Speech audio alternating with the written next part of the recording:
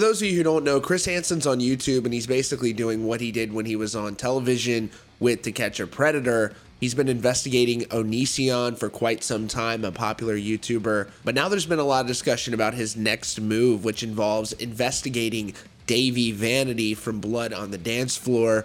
This all sort of seemingly came to fruition when Damon Fizzy shared the following tweet. Chris Hansen should take a break from Onision since I feel like everything he can do has been done.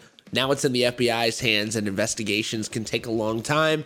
For now, I say Chris Hansen investigates Dahvie Vanity from Blood on the Dance Floor. So a few days later, Repzion was on Chris Hansen's YouTube channel, and he also brought up this situation with Blood on the Dance Floor. I have one specifically. I think you, Chris, should explore another person here on, or he's not necessarily a YouTuber, but it goes by the name of Dahvie Vanity. I've heard of this, Blood on the Dance Floor. Yeah, he's a musician who's done a lot of stuff with Blood on the Dance Floor. It's a big band, and there's a lot of really like predatory, like there's legal stuff that's already he's been involved with, and like victims, tons of, so as of right now, 21 people, almost like, I think 15 of them all underage that he's been involved with doing horrible things with.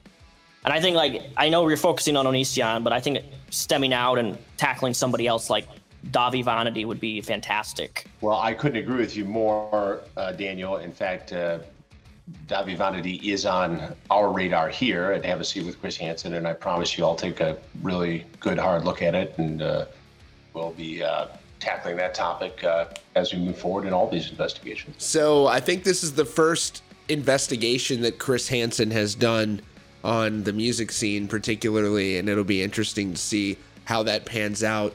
This Onision thing with Chris Hansen has been quite the ordeal, and if he puts the same amount of energy into this as he did with that situation, there's going to be a lot of very interesting things that we will learn. So that is all for now. Thanks so much for joining us today at Rockfeed. If you're new here, be sure to subscribe with notifications on so you don't miss out on breaking news and updates. Thanks again for joining us. We'll see you all very soon.